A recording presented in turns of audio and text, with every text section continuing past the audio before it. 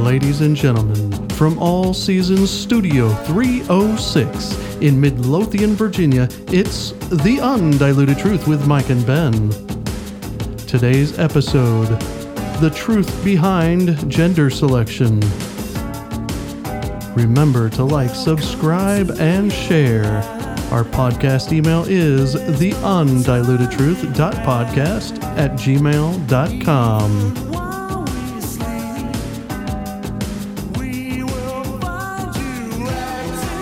Oh yeah. Continue that best behavior, folks, as always. Absolutely. You're an example for your children, by the way.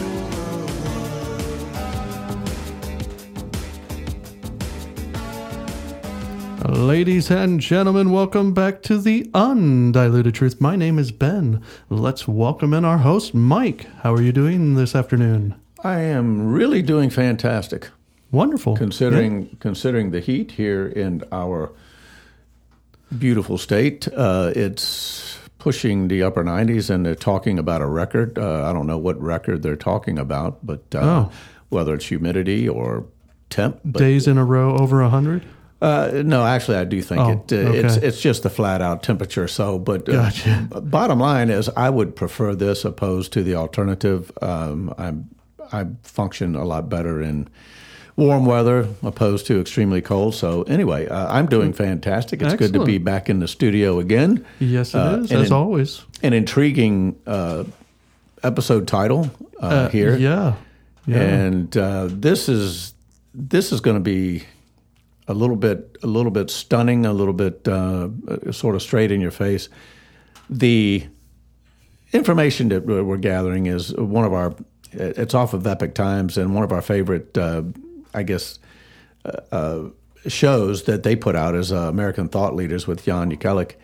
And he has a Dr. Miriam Grossman, and she has been on the circuit speaking about the gender, let's just call it dysphoria or whatever you will, just the nonsense of attacking our children as far as allowing them and trying to allow them to be able to determine what sex they are and so forth. You know, I saw a story just a couple of days ago, and I thought this is really interesting. It was a story about, and I believe it was in Ireland, pretty sure that's where it was, but a town or city has outlawed the use of personal Apple phones for kids.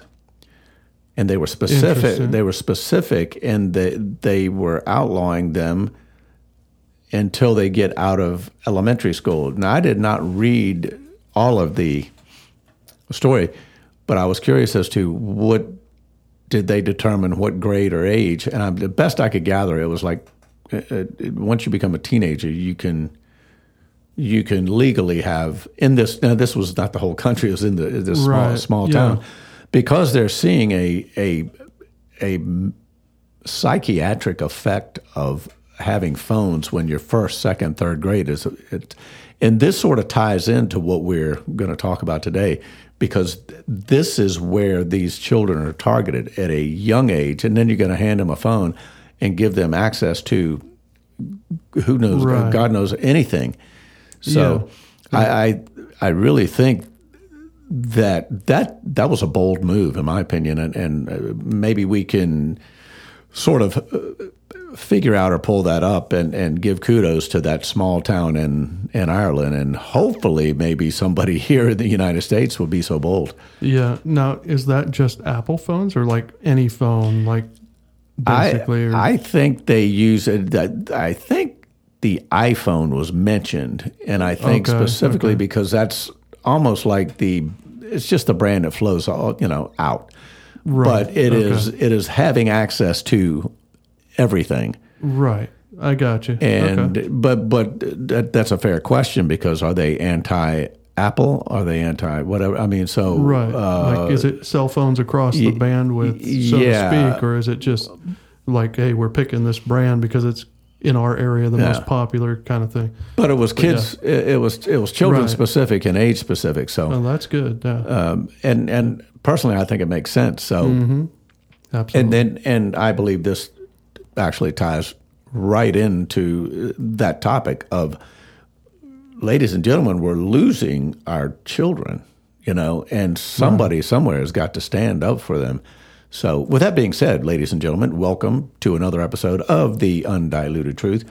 And it is good to be here, you truth seekers and rock tumblers. Just a quick reminder, check us out on Spotify, Apple Podcasts, Stitcher, iHeartRadio, Google Podcasts, Podvine, Audible, Podbean, and more. And more. Yes. So great to have each and every one of you here, and we feel honored to bring you the information that we do. And without any further delay, Ben, are we ready? We are ready. Well, let's get into this thing. Here we go. American thought leaders and Jan Jekielek. Dr. Miriam Grossman is a child and adolescent psychiatrist and author of Lost in Transnation, a child psychiatrist's guide out of the madness. The last time, Jan, that we in psychiatry tried to help people with emotional disorders by changing their body, do you know when that was? Lobotomies. In this episode, Dr. Grossman breaks down what every parent needs to know about so-called gender-affirming care. Know your rights. What you want to do is put the school on notice, even if your child is only entering kindergarten. This is American Thought Leaders, and I'm Jan Jekielek. Dr. Miriam Grossman, such a pleasure to have you back on American Thought Leaders. I'm so glad to be back, Jan. Thank you. Well, congratulations on Lost in Transnation.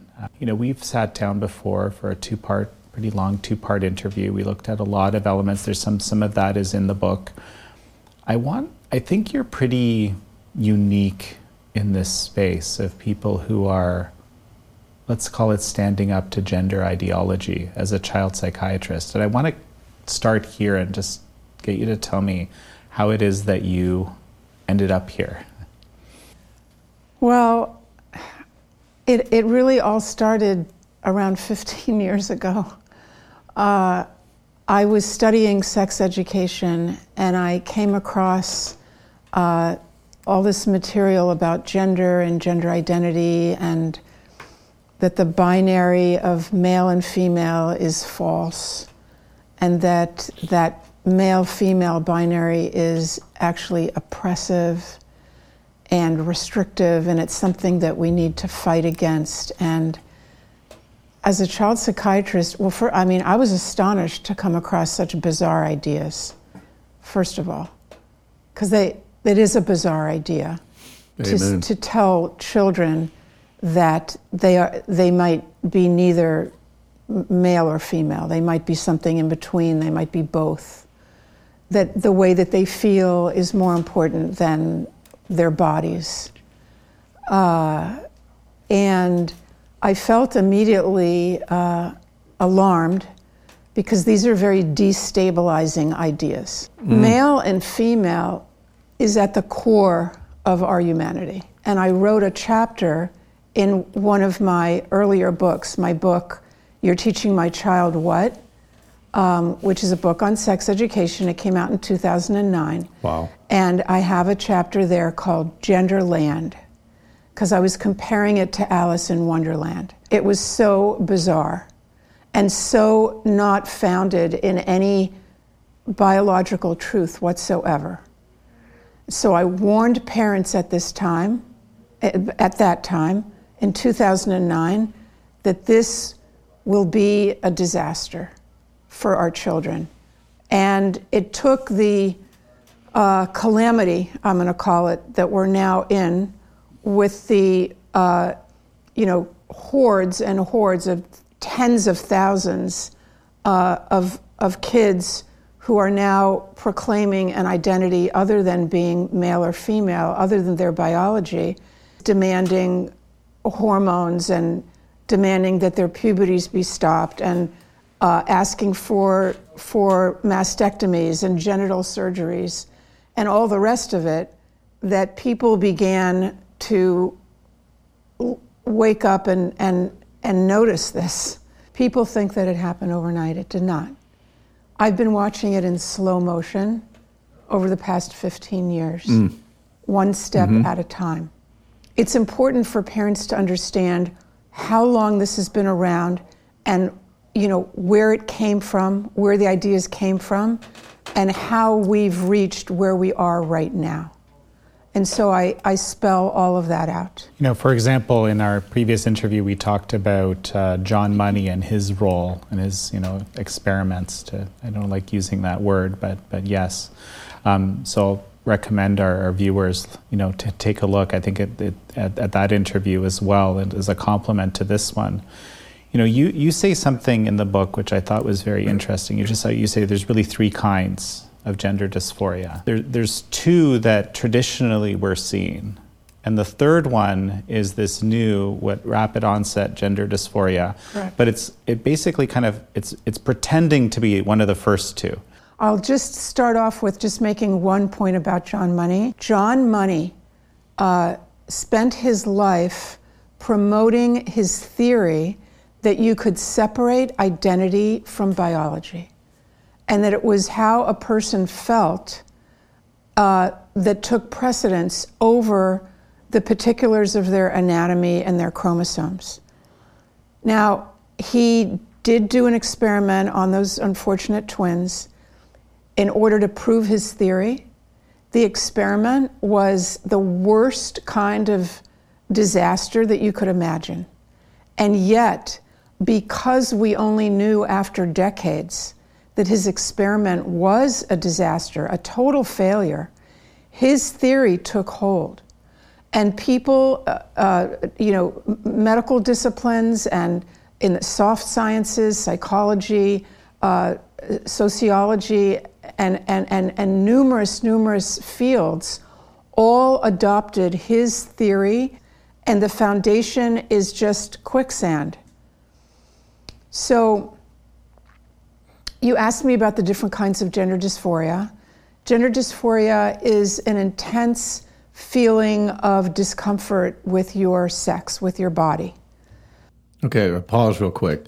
Just hold that thought. But when you're covering a topic or you're going down a lane that it's not part of your expertise or lifestyle, you're going to hear things and whether it be conditions, diseases, experts, whatever. The history in this fellow named John Money, I can tell you it wasn't until most recently that I've even heard of this particular fellow. And so what he did, just look him up. He took a set of twins, and he suggested that they de-gender one of them and make him the gender the opposite of what he was. And basically it was an experiment. And that's what happened. And then that particular young twin, as they got older, committed suicide. It was a complete failure. But she stated it very well.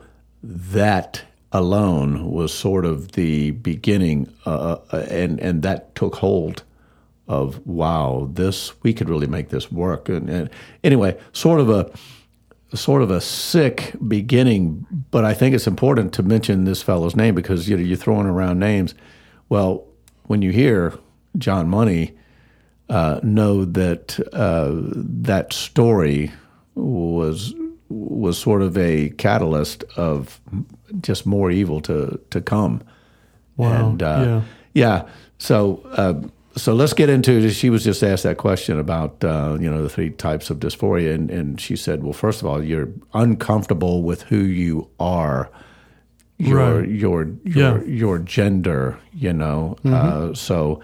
And I don't doubt that could be real thoughts, and I'm not sure, especially in our society today, right? More so, and even when I was growing up, I know one of the things that we were taught. My dad was military. He was one of the just old tough guy type of man.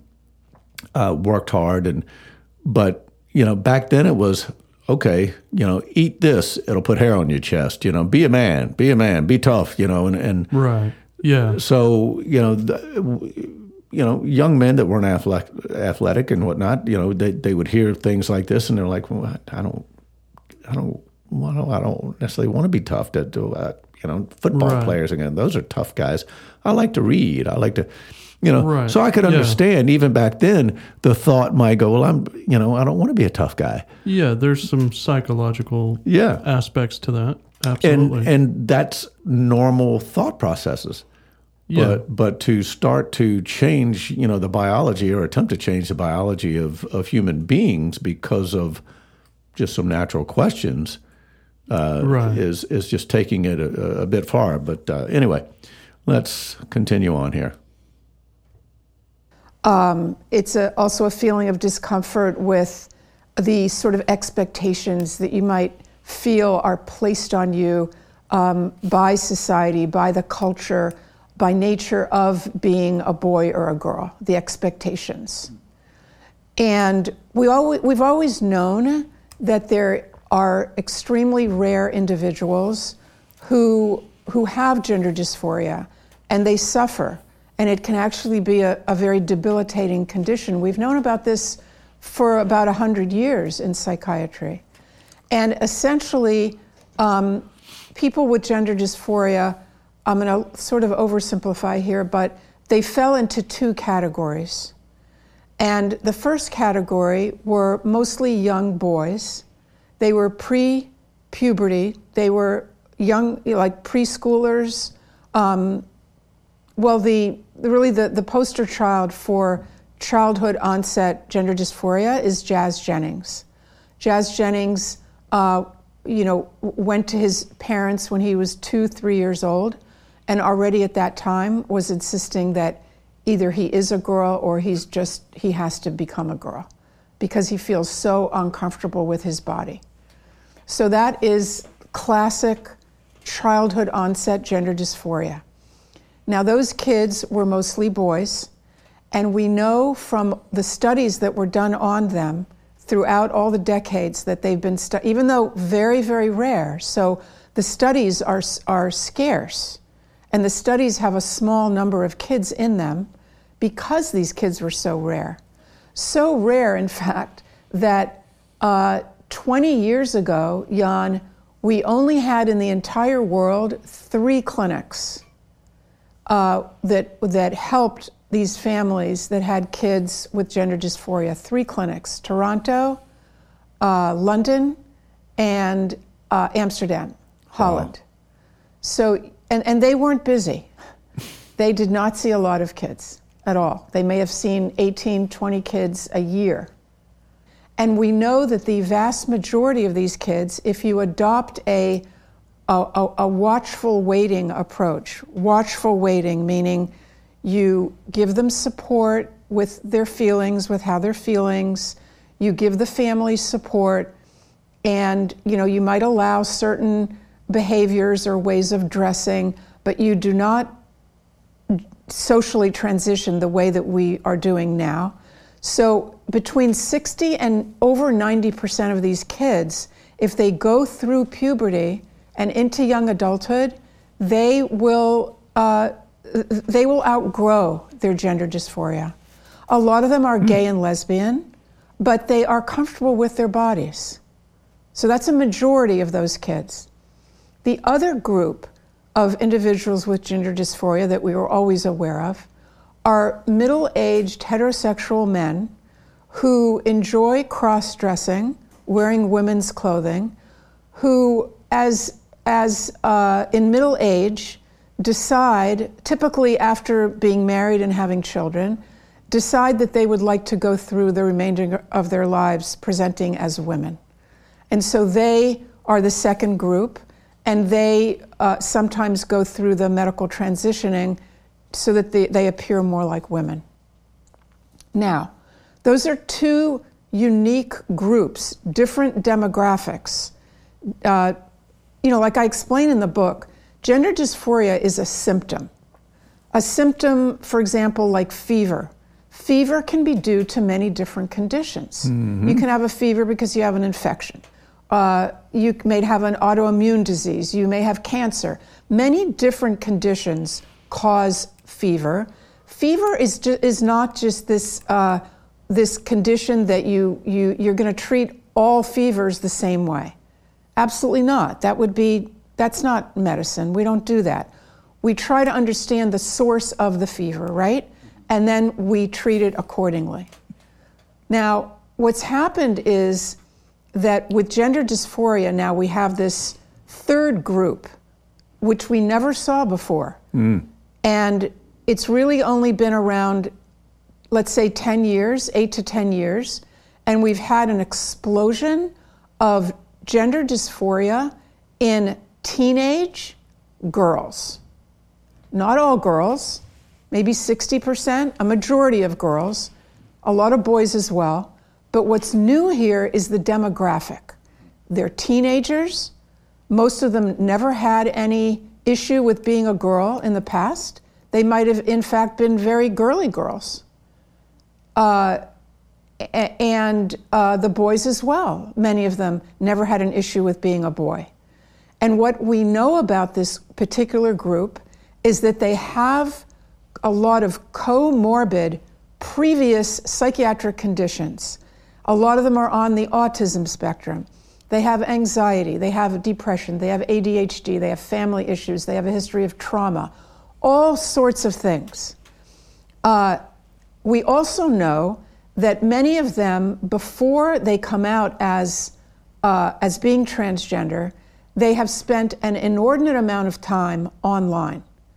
And they have been exposed to these ideas through social media, through influencers on YouTube. You know, YouTube has hundreds, if not thousands, of kids who document their transitioning and who will, you know, come on there once a week or once every few weeks and say, you know, I've been on testosterone now for 2 weeks, my voice is starting to go. They're documenting their journey, and it's sounding very exciting and very positive. And I know that many of these kids are binging on these YouTube videos and getting drawn into it. Now, so there's a whole picture that is being formed and about this new demographic of kids. It was described first by a researcher from Brown University, Lisa Lippman.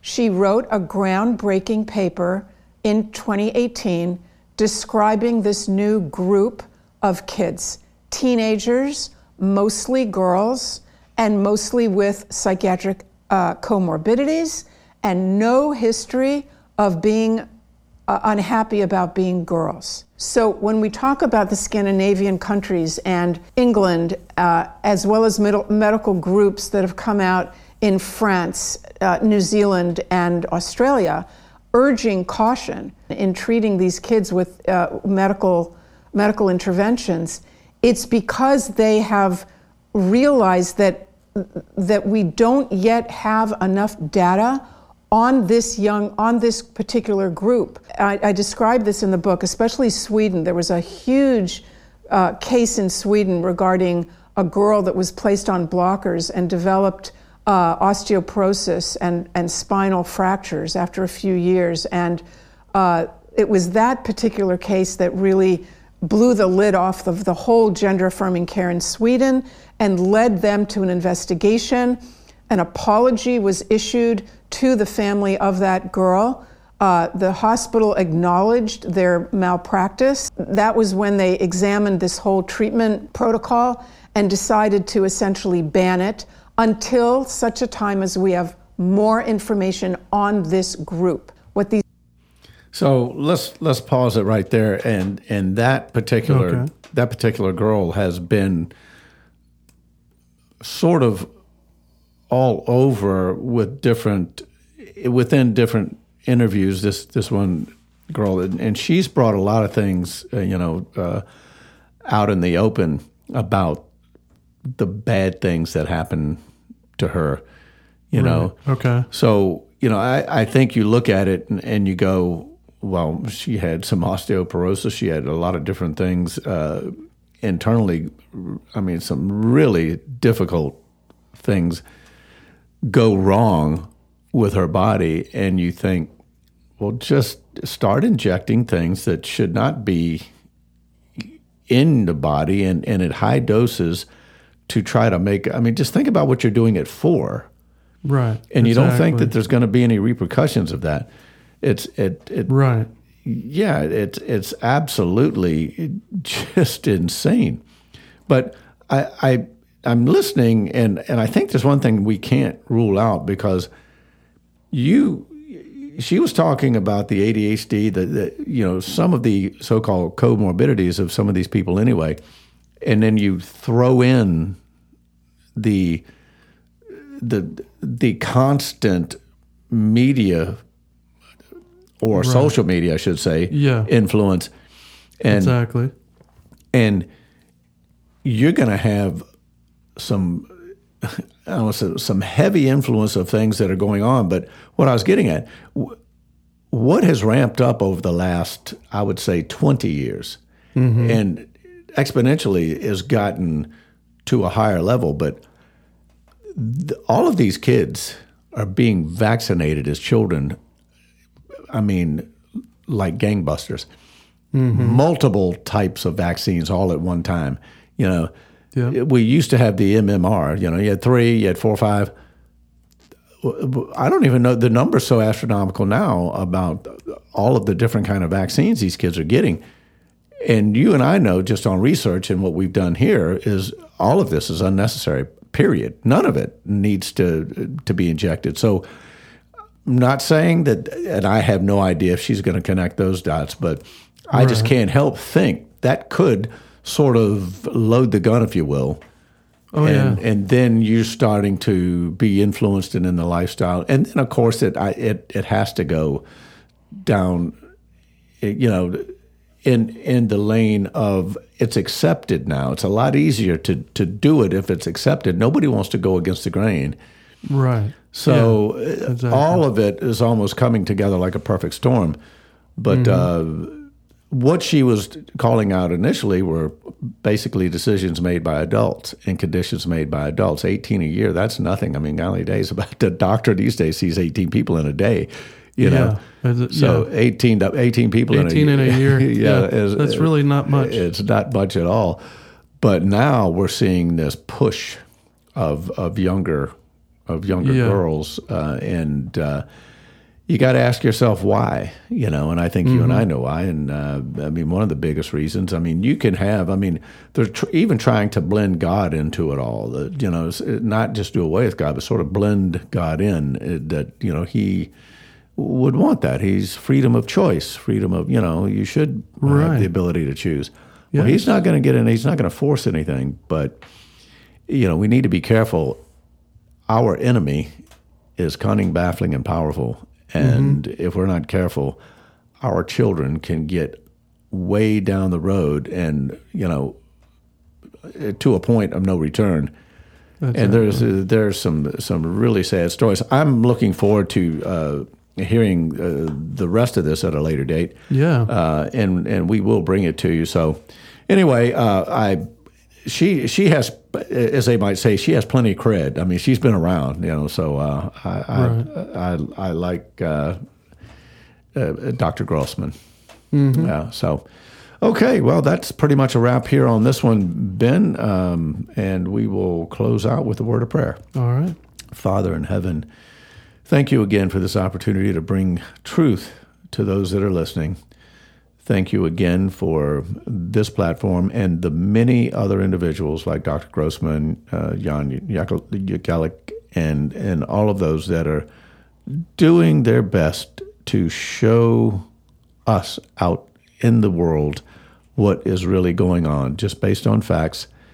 And it is the fact that it goes against the grain, which makes it very difficult sometimes to stand. But we pray that your spirit, your strength be with each and every one of those. And Father, there's many young people out there now that have done these things and are regretting it. There's parents that are grieving over what is going on. Father, we pray that your Holy Spirit infiltrate into the minds and the hearts of these families, that you can bring them through this in a way that is acceptable in your sight and according to your will.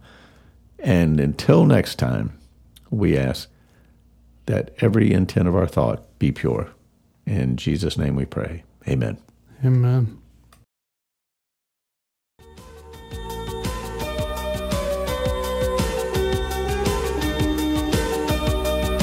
Thank you for tuning in. Remember to join us again on The Undiluted Truth. And remember, rock tumblers, with all of your might, continue to diligently seek truth. God bless.